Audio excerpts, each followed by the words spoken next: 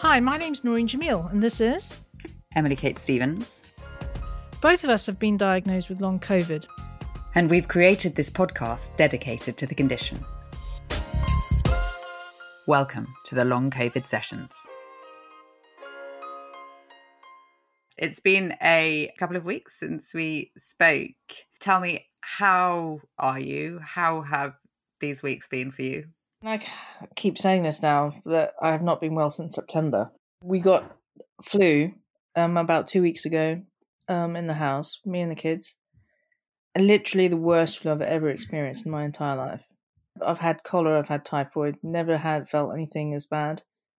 Muscle aches that were not controlled by any paracetamol or any painkillers. Chills. It was how you'd expect COVID to be when you talk about COVID, but my COVID experience, of course, was very mild, so it wasn't like COVID for me. It was just something so much worse. And actually, this flu is also more prolonged than COVID or other flus that you've had.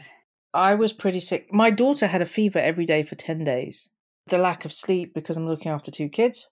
With the long COVID, I'm just like dragging my butt every day.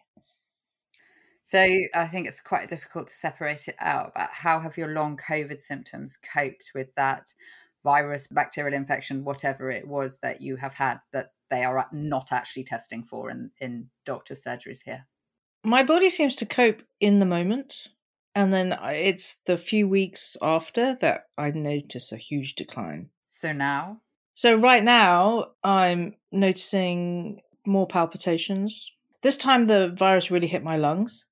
So I'm noticing my lungs are feeling very tender, like I've got bad asthma. All my MCAS things went a bit crazy. A week after I had the virus, I was just red in my face all the time. I was doubling down on all the antihistamines and stuff. And having reactions to foods and things. To life. It was just everything. Like I would wake up in the morning and my face would be red. And then progressively until about 5 o'clock, and then about after 5 o'clock, and as we head towards the evening, I'd start to feel a bit better. Is that because you took Fexo? I don't know, because I would take Fexo in the morning. It didn't make any difference. Okay.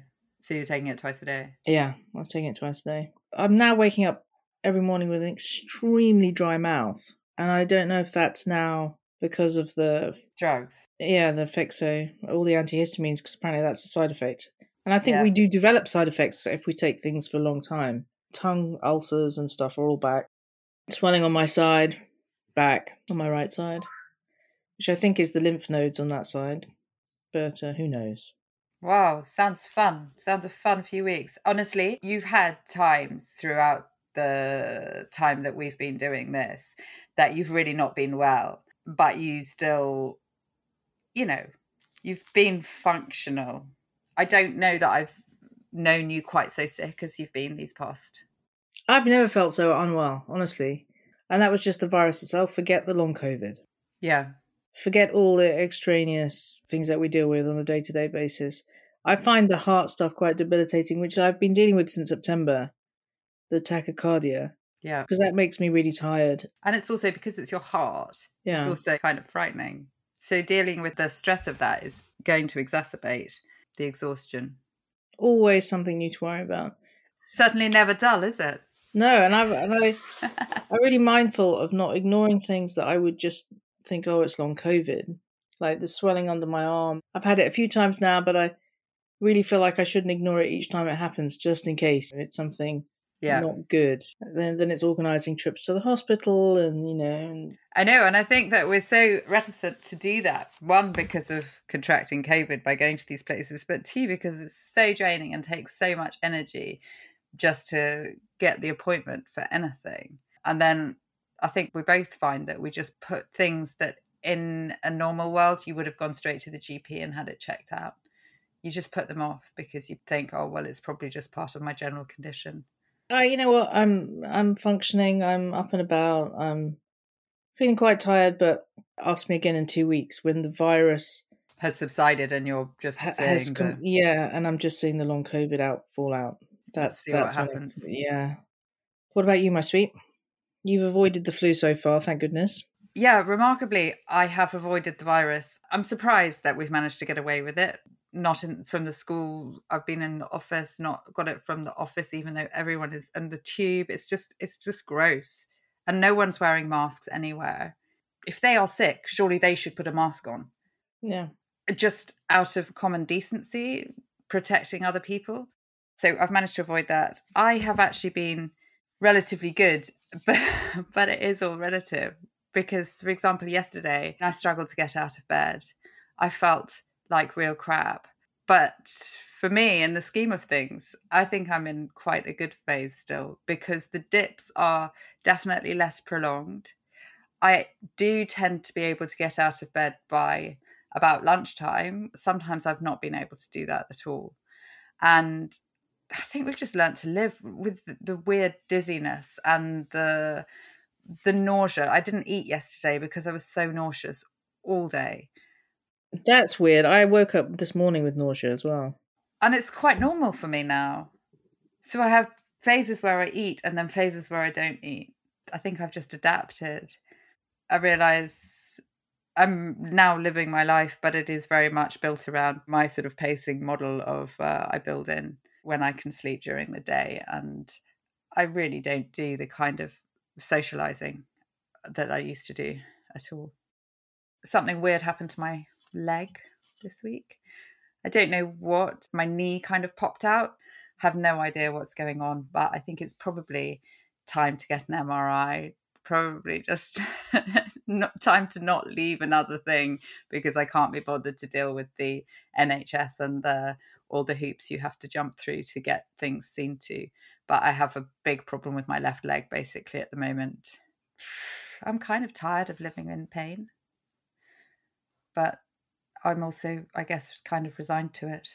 It kind of brings us nicely onto the idea of chronic illness and long-term disability, which is something that our guest this week has studied extensively.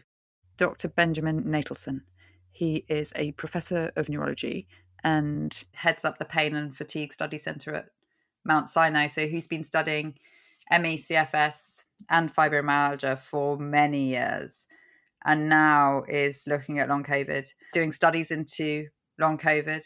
And I think it's quite interesting looking at the two conditions side by side. We've said all along, haven't we, how much the long COVID community is learning from the ME/CFS community.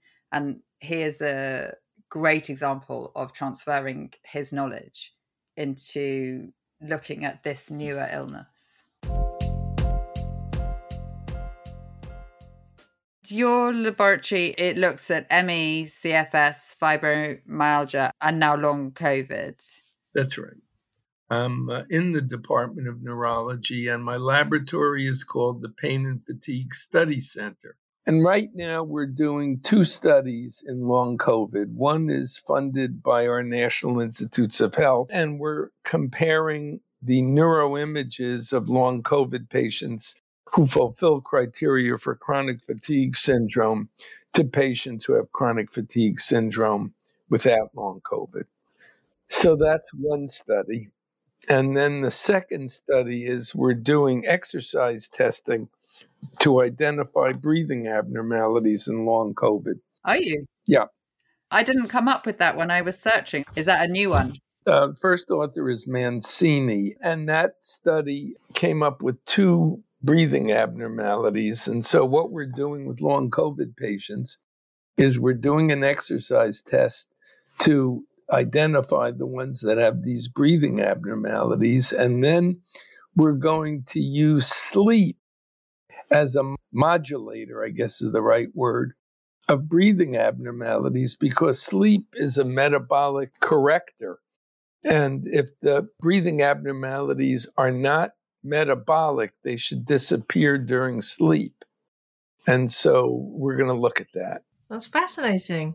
It's amazing how much money you've actually managed to get granted, both from the NIH and from the neurological bodies. I'm not sure that I've seen other people who have managed to get quite that amount of money. Well, we've been good. Of course, the VNS study I funded with a gift from a grateful patient, because we didn't have any money for that study. So would you tell us a bit about your work before COVID? Well, I've been studying chronic fatigue syndrome for many years now. We had a center that was funded by the Infectious and Allergic Disease Institute, but when it became apparent to reviewers that chronic fatigue syndrome was not due to an ongoing infection, they stopped funding it around 2005. Since then, I've been pretty alone trying to get funding. I moved here to Mount Sinai, and Mount Sinai is just a fabulous place. It's just full of really brilliant people. Many of them are devoted to research. So we now have 4 NIH grants, one of which is approaching the end, where we were going to compare chronic fatigue syndrome patients to those who had chronic fatigue syndrome and fibromyalgia. Fibromyalgia is a pain syndrome with tenderness on examination. So that's one study. One study that doesn't need any subjects is the proteomic study, because we collected spinal fluid some years ago and now have funding to use these brilliant techniques to determine the structure of proteins within the spinal fluid.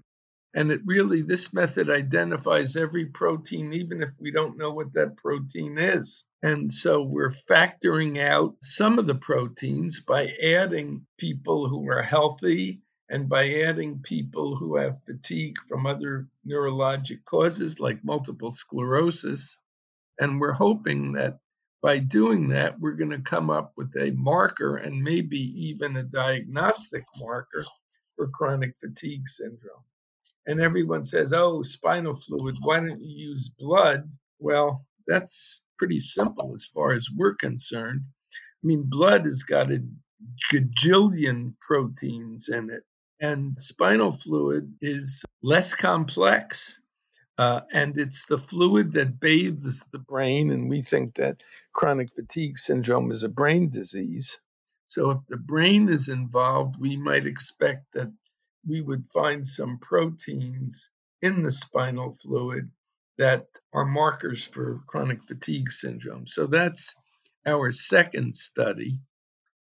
Our third study is exercise testing. We're doing an exercise test and then following it 24 hours later by another exercise test, because there are some people in the United States who claim that the results of this 2-CPET, cardiopulmonary exercise test, the results of this 2-CPET tell about disability and post-exertional malaise. So we're studying all that. Subjects in this study wear a wrist-mounted computer for a week before they do the exercise study, and then they continue with it for another week. And this little wrist-mounted computer is a fabulous little thing because it records activity and then allows us to ask the patient how she or he is feeling symptom-wise throughout the day. So we would expect that after the exercise, that if the person develops this post-exertional malaise, which is said to be very, very specific for chronic fatigue syndrome, I can explain what that is, then we'll be able to capture it with both activity and symptoms.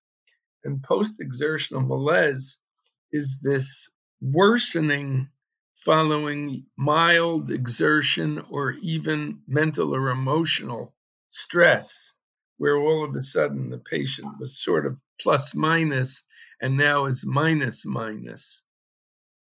That's post-exertional malaise. So we're studying that. And what's your theory behind what causes post-exertional malaise in chronic fatigue or indeed in long COVID?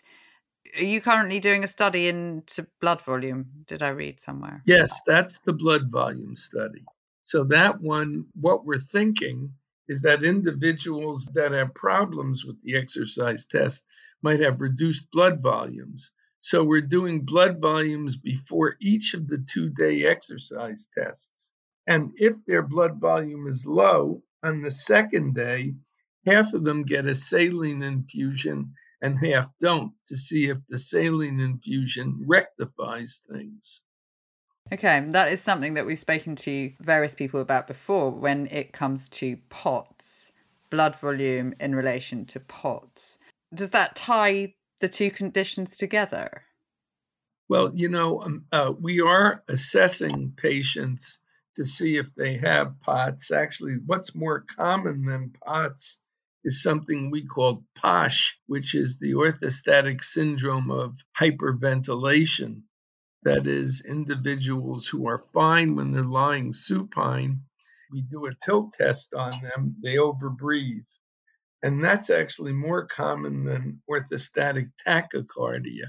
And so we don't know what the relation between POTS and hypovolemia is, although most, but not all of the patients we've studied to date that have low blood volumes on testing seem to have orthostatic problems, POTS or POSH. But we only have a small number. And these little computers that the patients are wearing, what are they measuring? Two things. They measure activity on their own, but 3 times a day, the device indicates that the patient should fill in information about their symptoms. So we have one question about fatigue, and there's a little way they can adjust from left to right, from none to marked. So we're asking about brain fog, fatigue, and pain. And they do that 3 times a day. So we know where they are before the exercise, and then we can see if the exercise affects symptoms. That method is called ecological momentary assessment. For years, researchers asked patients to fill out paper diaries, but that turned out to be not good because people get lazy and they don't fill them out. And then an hour before they go to the researcher's office, they fill them out for the past month. That's no good because you don't remember. This captures it at the moment that they feel that way, which is great. So we'll see. We haven't really looked at any of these data yet. So those are the 3 studies that we're doing right now in chronic fatigue syndrome. And can you tell us all of your prior work into ME/CFS? How did you become aware of long COVID, and how did it then end up fitting in to your world? I believe you described ME/CFS as an illness that has unexplained symptoms, which is the same as long COVID. Well, that's a very important question. So let me back up a second. With disease fibromyalgia, which is much more common than ME/CFS, but also was medically unexplained, doctors ignored it. They'd put someone on Tylenol, acetaminophen, or they'd give them some mild nonsteroidal anti-inflammatory, but they really ignored the pain. But then there are 3 FDA-approved drugs for fibromyalgia, and as soon as those FDA-approved drugs were there, the GP said, aha, I can do something about this. And so they became believers from non-believers. So with ME/CFS, that's an illness that until recently was stigmatized. The psychiatrists would tell the patient, there's nothing wrong with you psychiatric, go see the internist. And the internist would say, there's nothing wrong with you medically, go see the psychiatrist. And the patient sort of fell between the cracks. As soon as I realized we were in the middle of an epidemic, I found a paper done in Toronto where there was a SARS-CoV infection in 2005, and there was a 4-year follow-up of those patients that had that, and 25% of them had chronic fatigue syndrome. So back in the spring of 2020, I started writing grants to our National Institutes of Health because I saw a tidal wave of illness coming with no one being prepared. What happened was the NIH said, we don't care, that's not our problem right now. Our problem is acute COVID. So none of that early work, which I think would have been very important to fund, where I was going to look across a number of variables, it all got pushed aside. And as I expected, SARS-CoV-2 has produced its own mini epidemic of chronic fatigue syndrome. The numbers are a little unclear. There's a paper where they had everybody who had tested positive on PCR. It was 100,000 that were positive, and of them, 33% had continued ill, and then they had another 2/3 that were positive but weren't ill, and that was their comparison group, trying to look at risk factors. And the rate was 7%. And so 7 to 10% of millions is really a huge number. And I'm convinced that is going to educate our physicians to not dismiss medically unexplained fatigue as being psychosomatic or psychogenic, whatever. I believe that it's similar to ME/CFS, but who knows if the mechanisms are the same, because chronic fatigue syndrome is a syndrome. And I always tell my medical students a syndrome is just a whole group of signs and symptoms that may have multiple causes. And I always give them the example of heart failure, which is a syndrome and has multiple causes, all very different. So I don't know what we'll find, but I'm very, very sure that this pandemic that we're in the middle of, and it hasn't gone away despite everyone taking his or her mask off, is going to teach the physician and other healthcare providers that chronic fatigue syndrome is a real problem and one that can't be dismissed, and patients need to be cared for. I think the CDC puts it at 1 in 5 people have lingering after effects after a COVID infection. Well, that would be 20%. Yeah, that's higher than this. I think the European number is anywhere between 5 and 10, so 7 sits right in the middle. But it's understandable in the early days of the pandemic that the NIH or any medical body would say, okay, chronic fatigue or any post-viral illness is not our problem because we're trying to save lives. Right. But now that we know that people do get seriously sick after even a mild infection of SARS-CoV-2, that it seems irresponsible to keep going down this path of unmasking and living with COVID. Let me tell you what they've done in America. They've started a program called Recover. And what Recover is $1.1 billion to understand long COVID. I guess the only problem I see with Recover is that it's a top-down program. The NIH usually is a bottom-up program where researchers like me have a bright idea, lay out the logic, compete with other people, and if you're lucky, get the grant and do it. Here, it's really administered top-down, so there are sites that make decisions about who's going to do what, and they're just starting now to call for some therapeutic trials, and I understand they're going to be doing one using Paxlovid, which is the medicine that is used for acute COVID, on long COVID. I'm not an infectious disease person, I'm a neurologist, so I don't know what the logic is. Viral persistence, I think, is the logic for that one. Yeah, you mean SARS-CoV persisting. Yeah. Well, there's ways to identify that, my ID friends say. You can look in the stool. I don't know if they're doing any of this, looking at a subset of individuals that clearly have viral persistence. I mean, if I were designing the study and my ID colleagues told me, well, there is an issue of viral persistence and you can look here, and they tell me where here is, and then I would go, and if there was viral persistence, those were the people I would treat rather than everyone. And it's like penicillin in 1937. If you did it on everyone with a sore throat, 2 would get better. But if you did it only on those whose tests were positive for strep, 10 out of 10 would get better. So what you're saying basically is that this kind of blanket bombing approach of treating everyone, you are, of course, going to get certain people that get better.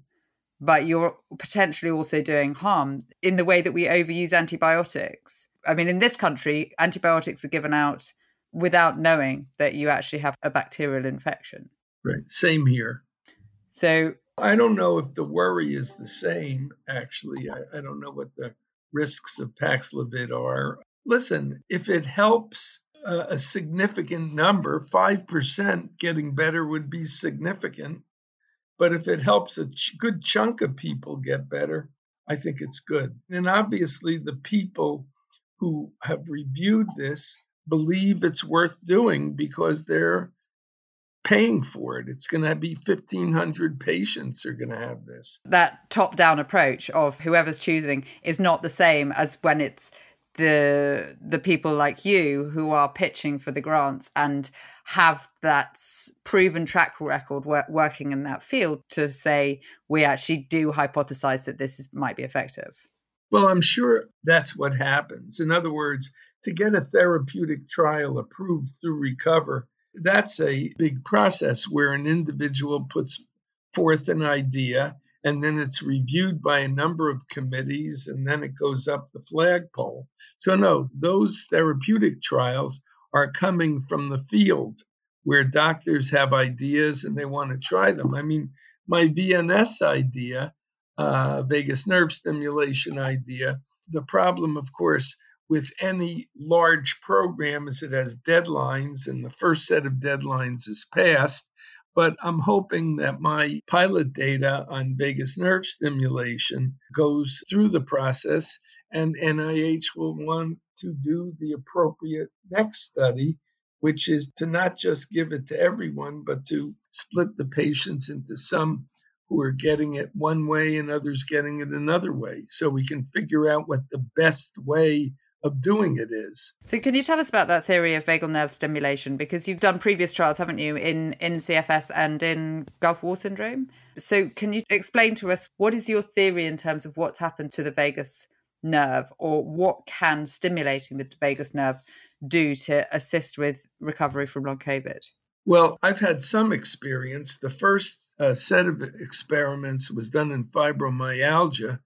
The only way to do it was to do surgery and put an electrode on the vagus nerve in the neck. And it was a pretty big battery at that time.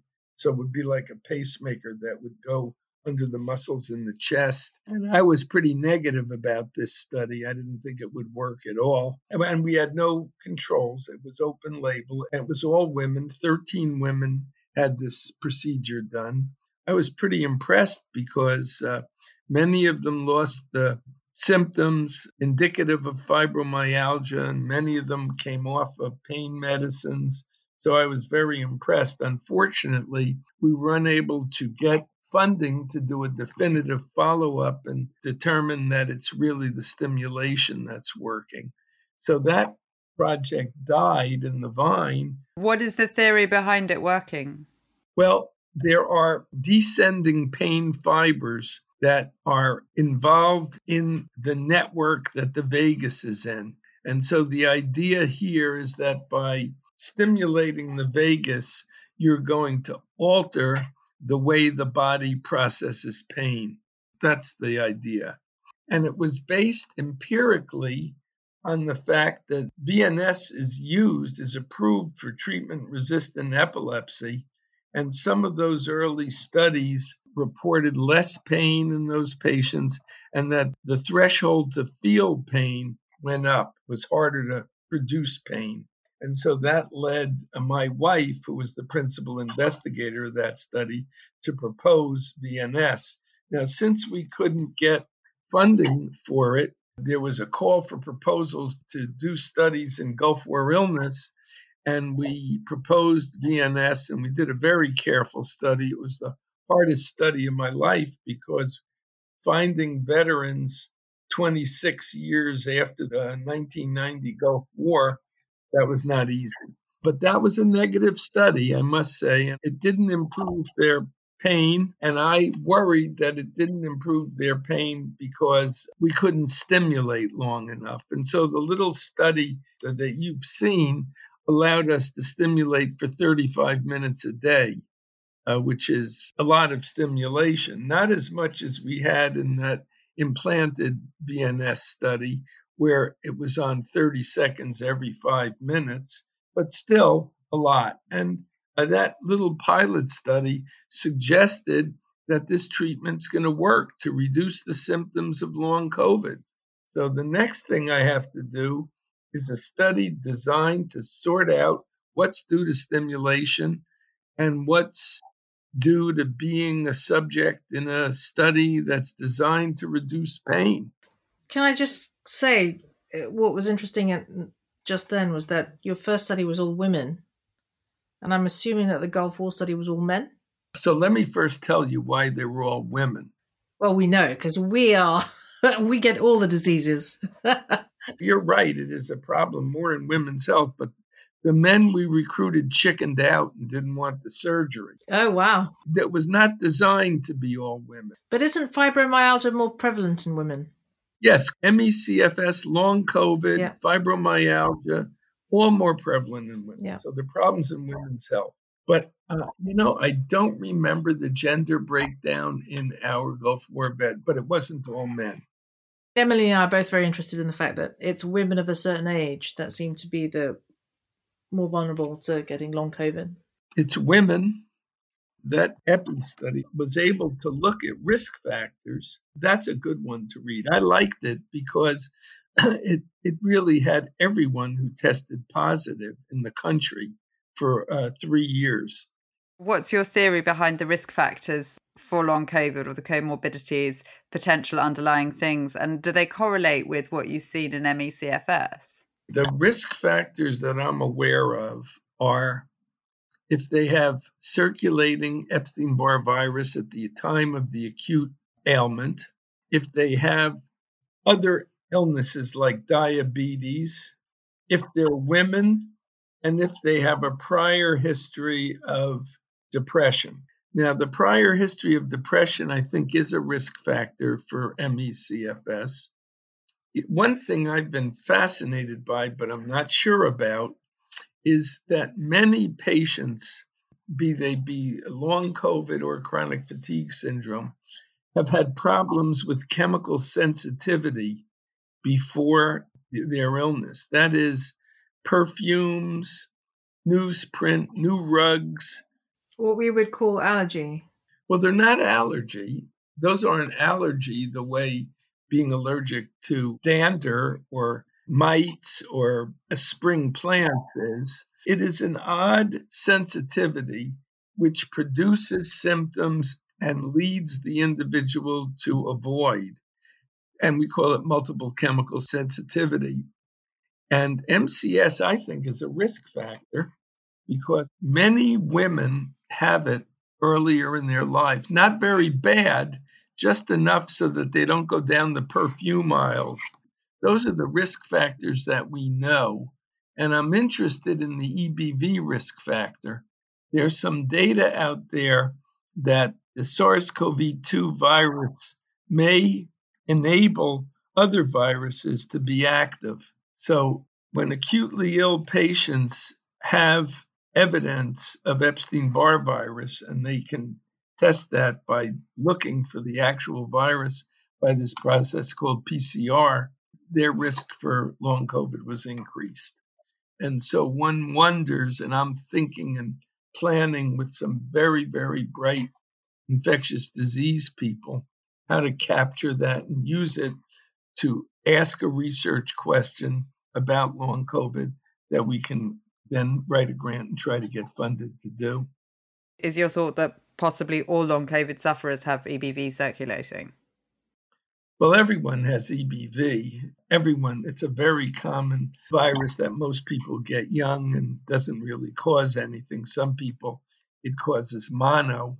And the virus never goes away the same way the virus that produces cold sores on your lip doesn't go away. And when you're under stress, that virus then breaks through and you get a cold sore. We really don't know, but I and my colleagues that are talking about this and trying to get our arms around it to write a grant think that it may be possible that something about having had SARS-CoV-2 has freed up or allowed to activate some form of Epstein-Barr, which is one of these herpes viruses. The other herpes viruses are HHV6 and 7, which have also been some time ago thought to play a role in chronic fatigue syndrome, but no one's ever been able to prove it. But I will say that whole idea of viruses producing disease was just given a very powerful push forward by a group led by a man named Robinson, who wrote a paper in Science showing in a huge number of vets, or I think they were vets, that EBV is a risk factor for multiple sclerosis. Yes, I was just going to mention that study. Yeah, it's very important, and it's certainly influencing our thinking. So that's like a double blow, really, because if the SARS-CoV-2 reactivates Epstein-Barr to make you more ill, are you then at greater risk later in life to develop MS? Well, I don't know. See, it's a horrible circle.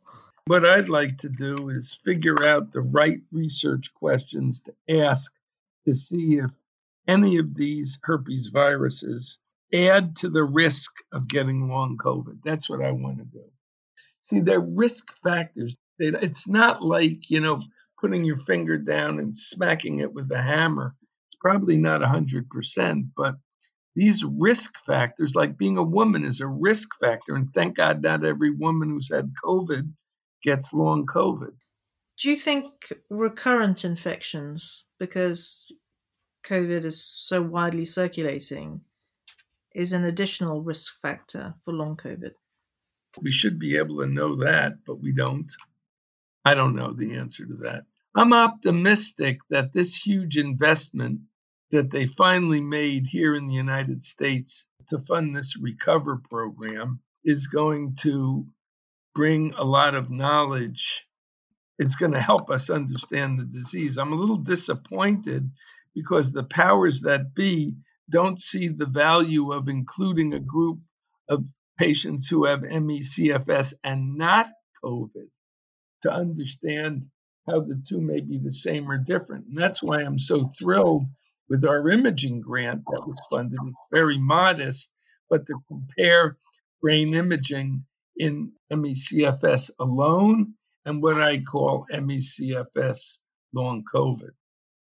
Also, it seems a little bit mean of them because of how much we are relying on the ME/CFS community to actually develop understanding of long COVID. So to then not include them in this when it is possible that it is part and parcel of the same thing. Well, it certainly looks the same. The differences in symptoms are there more cardiopulmonary symptoms in long COVID, more palpitation, more shortness of breath, more chest pain. We can hear about palpitation in ME/CFS and shortness of breath because that could just be due to the fact that when you have to rest, your body deconditions. And so when you do anything, it's hard to do, obviously. But chest pain, a lot of complaint of palpitation, that seems more long COVID. And so a lot of these patients are going to see cardiologists, and I don't know what cardiologists are doing for them except testing them. Well, that's me. That's my long COVID journey is all cardiac related. And I'm seeing someone at the Cleveland Clinic and really they don't have a clue. And do you have long COVID too, Emily? Yeah, I do. But mine is much more neurological. So my main things have been migraines and tinnitus and blood whooshing in my head. So it feels like some kind of vein dilation. You get tremors as well, don't you? Internal vibrations. I get tremors, or a whole range of things, a lot of stomach things. And then the last 2 days I've had weird heart stuff. I think stress makes it all worse. And there's a tremendous amount of stress in long COVID patients because they're coping with not being well where they were well. It's the same story as ME/CFS, but multiplied by 1,000. You'd actually done a study previously, hadn't you, looking at stress and sleep deprivation on CFS? I did. Are those two factors that you would also say play massively into long COVID? There's a device out there. I'm starting to become a believer in it. It does heart rate variability biofeedback. Have you heard of that? Mm-hmm. Well, we've spoken to various people about that quite extensively. Who have you spoken to about heart rate variability biofeedback? Dr. David Strain. He's the expert here in the UK. Well, he may be heart rate variability, but biofeedback is different. Oh. Let me tell you about it. There's an app called Inner Balance that you put on your smartphone, and then you pay them to get a wire to connect your EKG to the app, and that's where they get the money. And then what you do is you do paced breathing, and I like the paced breathing to be at 6 to 7 breaths a minute. You can adjust the pacing rate. And then as you breathe in and breathe out, this device, they've had 25 or 30 years to research this and prepare information for patients. And they really sell it for stress reduction. But I have one long COVID patient who had very, very odd tremors, very odd. They would come and go. And we never really could understand what they were all about. So I had her start Inner Balance. And what this little program tells you is how well your breathing and your heart rate variability cohere, stick together.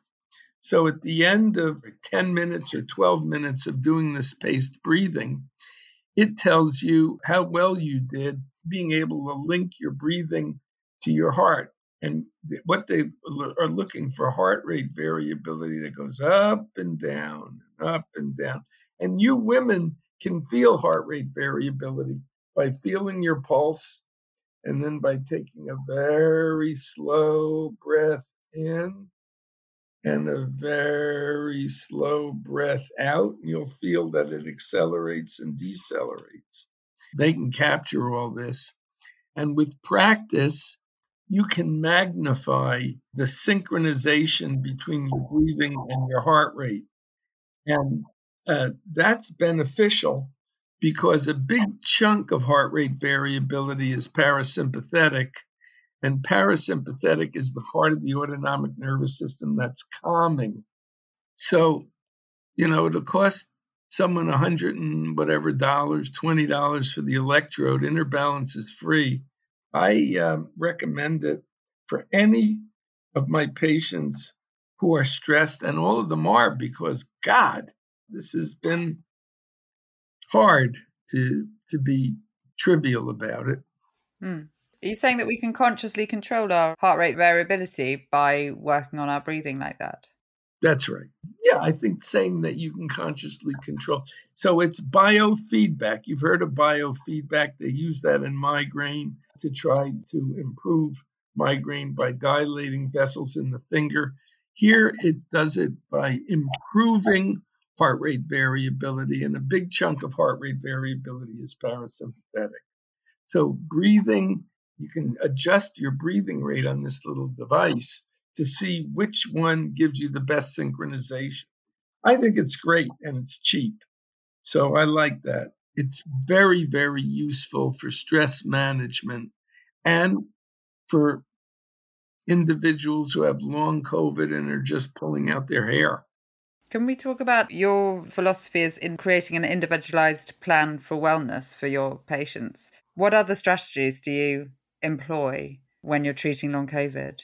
Well, I guess the first thing, I spend a lot of time with a new patient because there usually is a story to tell.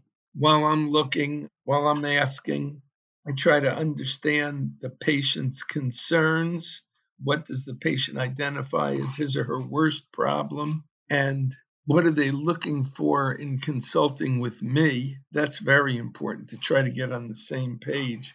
And then, of course, I always look for depression and anxiety, because if you have coexisting depression, the way I always put it to my patient, that's more rocks in your rucksack. When you get a disease like long COVID, you have a rucksack that has rocks in it already. You're now having to walk with, and then to add major depressive disorder or panic attack. Although I would say that I never had previous depression and certainly never previously had anxiety before I got long COVID, and have subsequently had not depression, but I've definitely had big mood changes. And I get them immediately before a crash. I get this really dark mood immediately before I have the physical symptoms. And I've had anxiety, which I believe is a physical thing. It's a heart thing. So how do you separate that out from being a pre-existing condition? It's not pre-existing. You've just told me it's not. But the thing is, we know that some viruses can produce depression. I mean, mono is a great producer of not only depression. Mono is a very interesting disease before SARS-CoV-2 because 12% of mono patients continue with chronic fatigue syndrome in 6 months, and 4% for after, I can't remember whether it's a year or 2 years. So we know that bad respiratory infection can produce chronic fatigue syndrome. And that is actually completely fits with your theory that it's a brain thing, because I believe, isn't that potentially to do with inflammation of the brain? Well, the idea is we all hypothesize inflammation, but proving it has not been trivial. They're doing certain imaging studies using materials that go to parts of the brain that are inflamed, but I don't know where those studies are, frankly. But there have been no reports. Okay, fascinating. Before long COVID, you wrote a book, I believe, called Your Symptoms Are Real: What to Do When Your Doctor Says You Have Nothing Wrong. Right. Is that a book that all long COVID patients should go to for learning how to handle doctors? Because let's face it, not every doctor is like you. Not every doctor takes 2 hours to sit down with their patients and find out what's actually going on. Yeah, right. Well, it really tells the reader how I think. Even though that book is pretty old now, it really is, I think, the same. And I still don't have any specific treatments for ME/CFS. I'm optimistic about this whole VNS idea, but again, to use the American metaphor, I have to get into the batter's box and I have to hit the ball out of the stadium in order to get the funding to do it. Otherwise, it's just another bright idea, and bright ideas, unfortunately, are a dime a dozen. So we'll see. If I can get that study funded, I'm going to know in 2 years how valuable it is. And what I like about VNS is you don't have to stop any medicines to be a subject in that trial. To be in my NAP study, you can't be on any medicines. But if I were doing a VNS trial, well, I guess I'd exclude people on opioids. But anyone else, no problem, because it doesn't matter as long as they don't add medicines while we're doing the trial. I need research subjects for studies. So any of the ones that live within 50 miles of New York, we can talk about that. Awesome. I'll move. Well, just if it were a possibility, you would call our lab 212-844-6665. That would be 1212, I guess, 844-6665. So we'll see. I have my fingers crossed.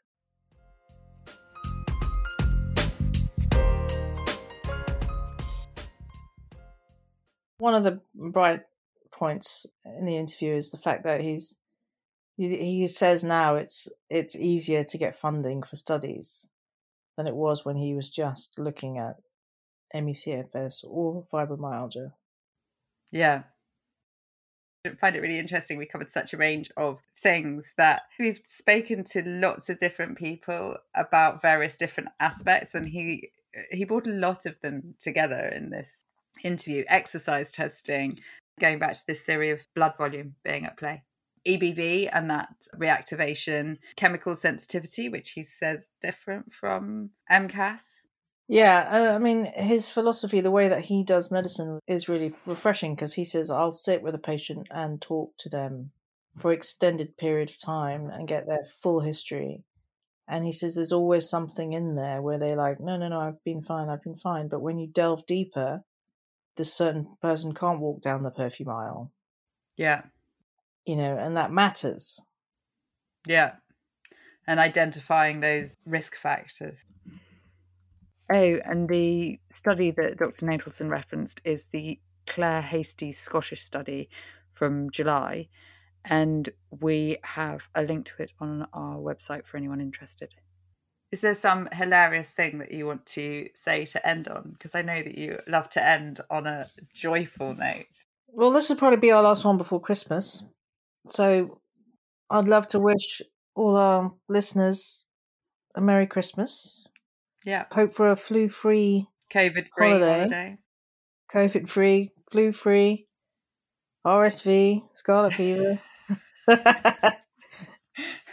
Everything free holiday and a restful holiday, and hopefully we'll come back in the new year fighting fit with more regular episodes. But let's see how we're doing. Yeah, we've been a bit not too great the last few months, so that's why our episodes it's tough have dropped slightly. Tough doing this with long COVID, people. But yeah, I think there's a lot of research coming out. There's a lot of interesting things happening. And what would be really nice, if anyone has actually recovered, could they let us know? Because I think that's the boost that we all need to know that it is possible to recover from it. I don't know if it is. No. But we're managing and smiling, and that's all you can do. Yeah. Have a great holiday. Yes. Have a great holiday, everyone. Especially you, Emily. And you.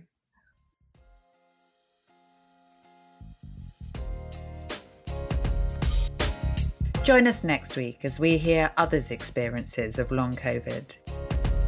Share your stories and questions at tlcsessions.net. Follow us on Twitter and Instagram for the latest updates. And if you found this interesting, please do subscribe.